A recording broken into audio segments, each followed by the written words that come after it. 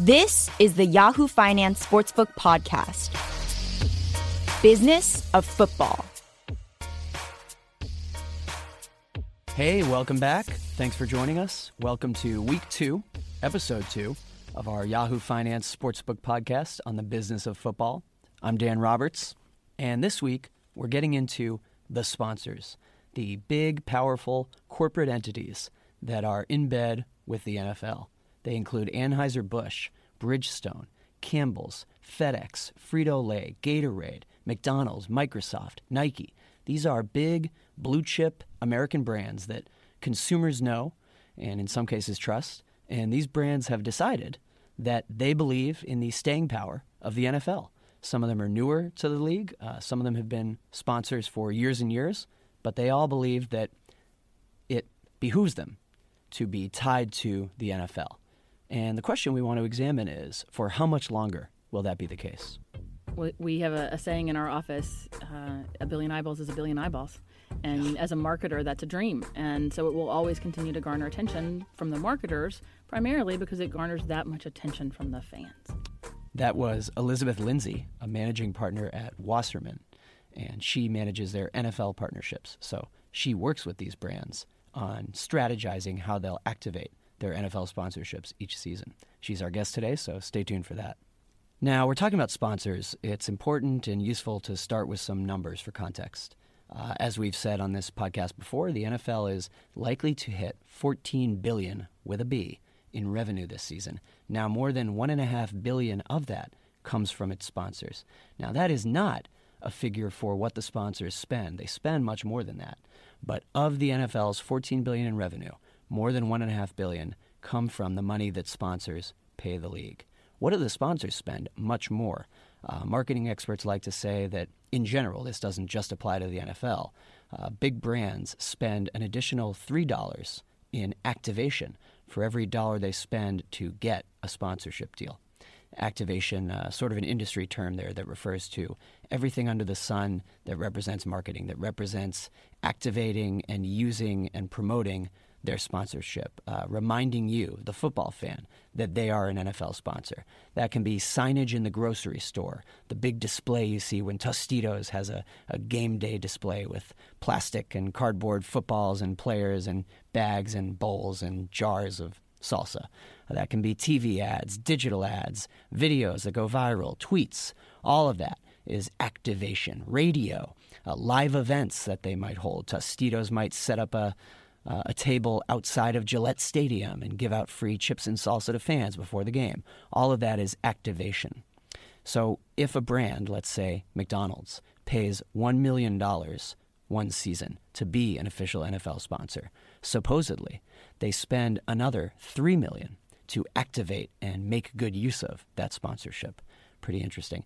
And it's hard to question the value of these sponsorships. Certainly we've seen that some NFL-related ad campaigns have been duds. Some of them you forget about. Some of them slip into the ether. But they have the potential to really become lasting, memorable campaigns that football fans, even the average casual football fan, always remembers. How about Budweiser? It's had hit and hit again and again, not just during the Super Bowl, but we remember, "What up?" That was a NFL Budweiser ad. We remember True, fans calling each other, "What's up, man? Just sitting on the couch having a bud." True. That was an NFL Budweiser ad campaign. Peyton Manning, to name another example, a football player that many different brands have clung to, even after he has retired from the league. Papa John's, MasterCard, he has hawked all manner of brands, and with much success. We all know what this tune is now. Unfortunately, I say unfortunately because I'm a Patriots fan. I'm not a big Peyton fan. But he has been like advertiser/endorser candy. And boy, that is an NFL-related ad campaign, that nationwide jingle, that people will remember for years and years to come. So my point being that it's easy to see the perceived value of spending big to be adjacent to the league, to be a brand that is instantly associated with the NFL. To run through some of these brands just once more, I named a few earlier, but we've got Anheuser-Busch InBev, and AB InBev is just a huge beer giant, owns something like 49% of the U.S. beer market, probably owns a number of beer brands that you don't realize are Anheuser-Busch owned. Bose, we've seen a number of football players be in Bose ads, wearing the headphones. We have Bridgestone Tires, Campbell's Soup, FedEx, Frito-Lay, Gatorade. Then a bunch of cars, bunch of car brands, Ford, Hyundai, GM, McDonald's, then Tech, Microsoft, Sirius Radio is an official sponsor, Ticketmaster, Verizon, Visa. So you start to see that in all of the major industries, in all of the major business categories, there are companies that see the NFL as the marquee sports property. And it makes sense. Let's zoom in on one example. I just mentioned Campbell's. And if you look at the political news from just a few weeks ago, 3 weeks ago as we're recording this, there was a 2-day period in which a number of CEOs of big companies all resigned in a rush from a President Trump manufacturing council. Now, I don't want to get political here, but here's why this example matters. A number of them resigned, but it was still a sort of slow trickle, and you didn't necessarily think yet that the entire council was going to dissolve. The final key domino there was when Campbell's gave in. Campbell's released a statement in the morning on a weekday and said, here's why our CEO is not resigning from the council. And then in a matter of hours, had to do a 180, and the CEO said, okay, I'm resigning from the council, and then the entire council was disbanded. And the inciting event there was social media users, people on Twitter, people on Facebook, posting publicly, shaming Campbell's, saying, leave the council. I'll never eat Campbell's soup again. I'll never buy your products. And that's what moves the needle. And that's when an NFL scandal will actually matter in a business sense, is if and when people turn their eyes to the sponsors. But typically that doesn't happen. So I mentioned that the NFL makes now more than $1.5 billion in revenue from its sponsors. That is a number that has steadily gone up over the years. In fact, it hit a record high last season, even as last season the league struggled with a ratings decline. So what I wanted to ask our guest today, Elizabeth Lindsay, is do we see any ceiling on this? Is there any time on the near horizon at which sponsors might not see the NFL as being as valuable to them? We hear a lot of noise of how other sports leagues are coming up, growing really fast. Major League Soccer growing fast. The NBA has gotten a lot of credit as being a really progressive, terrific league. They do a lot right on social media, really gaining steam and nipping at the NFL's heels. Might there be a time when big blue-chip American brands that spend a lot to be a sponsor of the NFL look elsewhere? To answer these questions and more, we've got Elizabeth Lindsay of Wasserman. Here she is. Okay, I'm joined by Elizabeth Lindsay, who is a managing partner with Wasserman. And Elizabeth works with many of these big NFL sponsors, Microsoft, PepsiCo, Nationwide, which I always, of course, associate with Peyton Manning still. And I'm not a lot of people. Peyton fan. Yeah, that's it. I'm a Patriots fan, but we'll get into all this. And let's start this way, Elizabeth. The sponsorship interest in the NFL just seems to go up every year. You notice that sort of the stalwarts stick around, the McDonald's, the GM, the Fords, and then every year new brands that maybe didn't do anything in NFL come along. Mm-hmm. Is there any limit on the interest here? I mean, can we just expect football to continue to devour everything? Football's football. It's a phenomenon. It's a juggernaut. We have a saying in our office, a billion eyeballs is a billion eyeballs. And as a marketer, that's a dream. And so it will always continue to garner attention from the marketers, primarily because it garners that much attention from the fans. The big thing with NFL and media coverage, I always talk about how it seems to me the only sport that dominates news headlines all year round. It doesn't matter if we're in the football season, and not just sports headlines, but the entire news cycle. I mean, NFL scandals on and off the field get such major coverage. And I'm always wondering about how that affects sponsors and their attitudes toward the league. You see something like the issue of head injuries. And there was a recent report where they tested 111 brains, 110 of them had some kind of CTE. Does this ever make sponsors a little bit more wary? Do they say, you know what, let's back off a little from the NFL? Or no? Well, it's interesting. You got to back up a little bit and give a little credit to our friends at the league. This is a blessing and a curse that they brought upon themselves. They went on a very concentrated effort many years ago to make NFL a calendarized sport. They talk, right. They market, they sell themselves as 24/7, 365, and they will sell you a calendar wheel of opportunities. Everything from combine to draft to off. I mean, they plan for it. So with that and the positive side that comes from that from a marketing perspective, the potential of attention to the negative issues that they're facing comes as well. So marketers, yes, they pay attention, they watch, and they carefully plan their investments accordingly, but they really choose to focus their interests on the exciting action on the field and the fans' engagement with that action. To a certain extent, the rest of it is for the league to handle, and the brands that work with the league trust them to do so. When you're advising these companies, how do they arrive at, okay, who's the right guy, the right fit for us? Or maybe the ones that they don't say, let's do an endorsement deal, they do something more broad. So first and foremost, we say this about football or any sports investment, don't start there. Put that aside for a second. Start with your brand. Who are you? What are you trying to say? Who are you trying to reach? And then we'll figure out from that point who best matches that.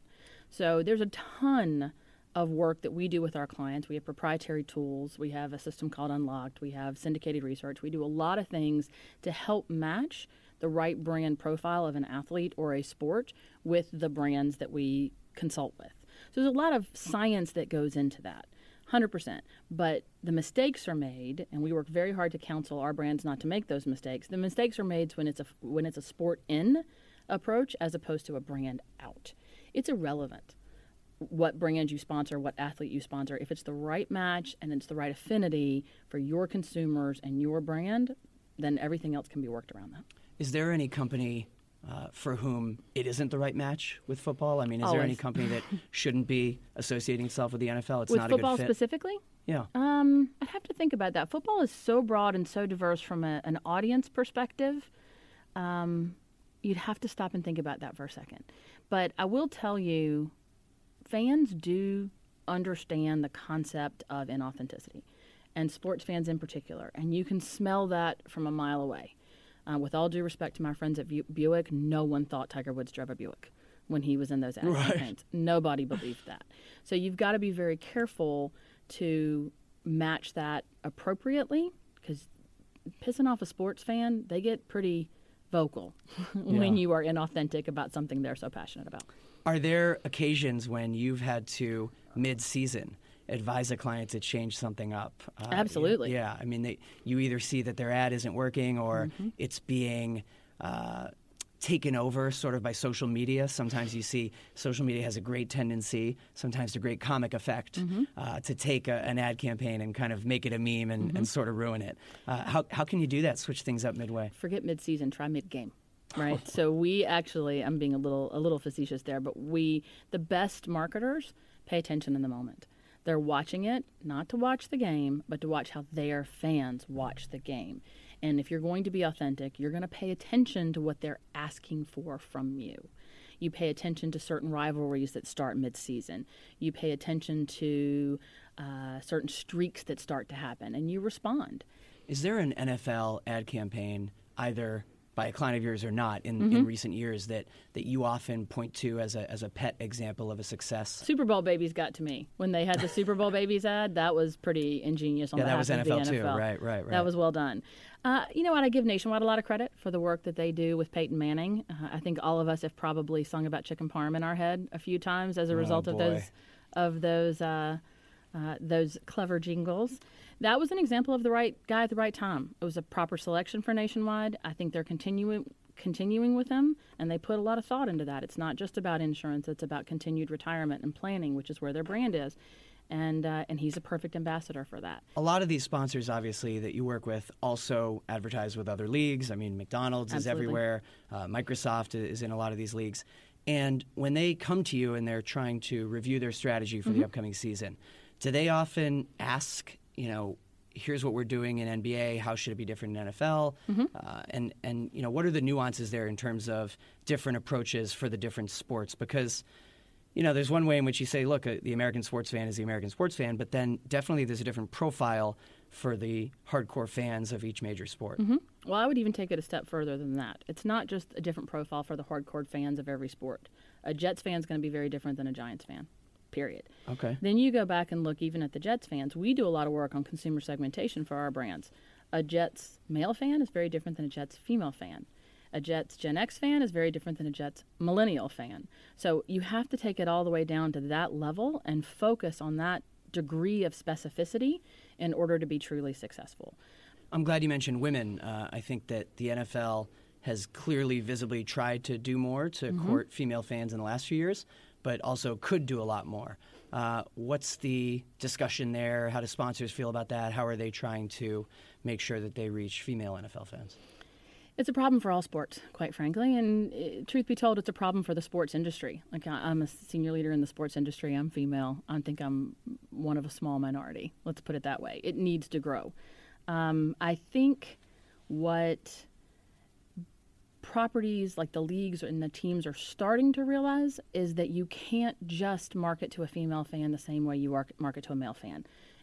We're well past pink it and shrink it. Like, let me take an NFL jersey and make it pink and smaller, and I'll send it out the door, and I'm done. Or these events that teams have had where they say it's Women's Day, and they do, nail care. Let me teach you how to cook. Oh, yes. Boy, they have events at the stadium. You've seen these. I think it was the Bears, or some team got in trouble for saying, "Oh, come and you'll get free makeovers." And yes. They say, "No, I just want to come and be a football fan like everyone else." Yeah, and I think they've gotten past the patronizing marketing tactics of "come and let me teach you football."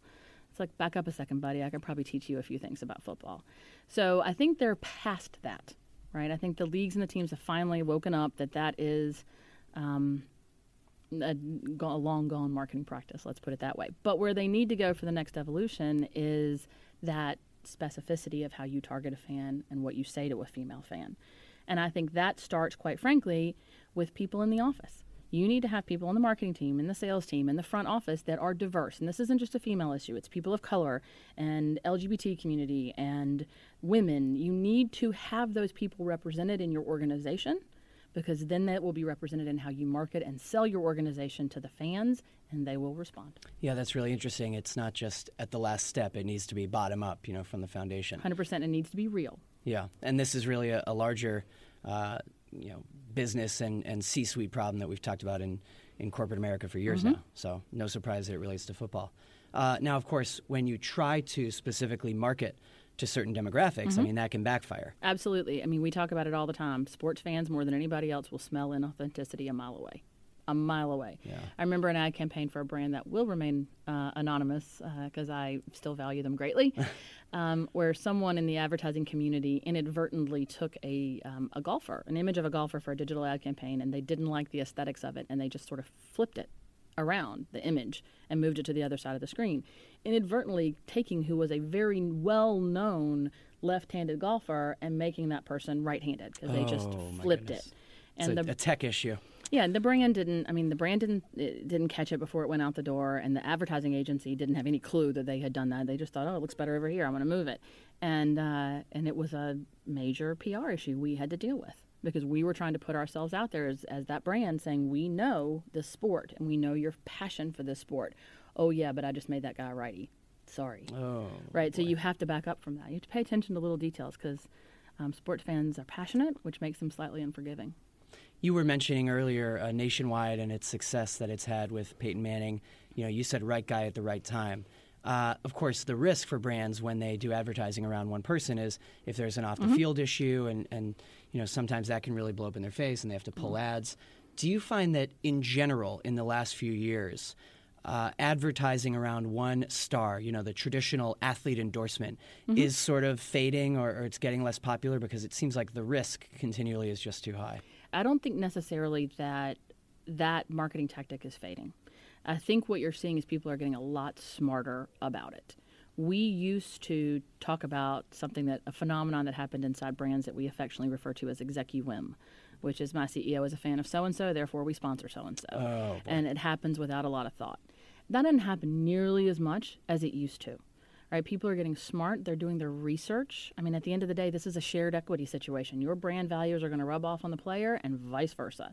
So do your research, do your homework, pay attention, and study it. Let's talk briefly about how new tech has fragmented television and how that affects advertisers. We hear so much about advertising on Snapchat, and actually the NFL has had some success and has gotten some praise for its Snapchat Discover channel. So with these new avenues for advertising, Snapchat, Twitter, Instagram, how does that change the strategy for the biggest corporate sponsors? Well, the ones who are paying attention, and I can't say all of them are, but the ones who are paying attention as well as they should, they begin to realize, and it's very, very true, fans' passion for the NFL is not going anywhere. Fans' consumption habits of how they choose to watch the NFL is going everywhere. It's all over the map. So if you are paying attention, the passion is still there, the audience is still there, the channels you reach those audiences through are diverse. And I mean diverse within the advertising space, everything from linear broadcast to streaming, OTT to Snapchat, Twitter, and others, but also even beyond traditional media investments in sports. There's a 360 campaign that has to go around it. When you suggest that not all of the companies are paying attention to these changes, I mean, what will it take? I mean, look, I don't mean to disparage those. I think some are just slower to that than others. I mean, obviously the tech brands are very well aware of it. And then you see the B2B brands becoming more aware of it because their fans and their customers are aware of it. So it'll slowly get there. 5 years from now, from an NFL perspective, the marketing around the NFL will be more diverse. The audiences we're targeting will be more diverse, period. That'll be interesting to see what that looks like. Absolutely. Great. Thanks. Thank you for having me. I appreciate it. Well, that was great. This week, we're talking about sponsors. We're talking about the fact that the league every season, and more so than ever before, deals with all wide range of scandals, big and small. Boy, if you are a user of social media, especially Twitter, it starts to feel like these stories are so big and so important and like they're national news stories. But there is definitely an echo chamber that happens on social media. And that's what I want to address. Put aside head injuries for a moment, which is certainly, it's hard to argue that isn't a major, medically significant, important story and problem with pro football. But put that aside. Everything else, everything that becomes a major story on social media, whether it's something serious and important also like a player involved in a domestic violence case, whether it's something like the league doing or allowing something offensive or a broadcaster saying something offensive during an NFL broadcast, whether it's players kneeling to protest the national anthem, which is becoming a really loud narrative. In a business sense, to the bottom line of the NFL, to the pockets of the league, all that matters is if and when these scandals reach and hurt the sponsors. That's the power and the influence and the importance of the NFL sponsors. You look at the list of brands, you look at the list of many of them publicly traded companies that are NFL sponsors, and these are huge, high revenue, high market cap, valuable companies, and they are not about to walk away from football. It would take quite a lot for them to decide that they don't want to spend money on being an NFL sponsor anymore. Yes, the list shifts around every year a little bit. Some of the sponsors have only been sponsors for a few years. Some of them have been sponsors for a decade or more. But for the most part, there isn't that much movement, and it's because the NFL is still the marquee American sports property to advertise against, to reach the people who watch the NFL. Ratings decline be damned. It doesn't matter unless and until, when there's a scandal, people outraged about the scandal target the sponsors. And that almost never happens. When you see people saying, I'm outraged that the NFL did this, or I'm outraged that the league allowed this, or Roger Goodell and the league botched the handling of this case, it doesn't matter to the financials of the league unless they say, I'm outraged, and at Gatorade, what will you do? At McDonald's, what will you say and do? Will you take a stand? Will you do more than issue a statement? And it takes a lot even to get these companies to issue a statement. And the statement is usually very cautious, and they say, we're monitoring the situation, or we're not pleased with how the league has handled X situation. But they never, almost never say, we will no longer be a sponsor of the NFL. That almost never happens. And that's what matters most to the NFL. For the ratings, it matters for the broadcasters and for their TV money, and those deals haven't changed. Even when ratings dip, the long-term contracts don't change. The bad news last season when ratings dipped was for the networks. The networks had to give some free ad time back to advertisers because of the ratings dip. That hurt the networks. It didn't hurt the NFL. The league was fine. And similarly with the sponsors, if the league starts to see a large amount of sponsors walk out, that's when there's a problem financially. That hasn't happened, and it takes a lot for that to happen. I have yet to see or find an example of a time when an official NFL sponsor ended its sponsorship and publicly said the reason was unhappiness or dissatisfaction about something the league did. So keep that in mind when you see all the loud vocal noise on social media about various stories, big and small, that are negative about the league. It only matters if and when sponsors take their money and walk. Let me bring in a specific memorable example of the way that sponsors tend to react in these NFL scandal situations. 2014, Ray Rice, Baltimore Ravens running back, was caught on camera. The footage was released by TMZ, assaulting his then-fiancée in an elevator. He was arrested, subsequently indicted.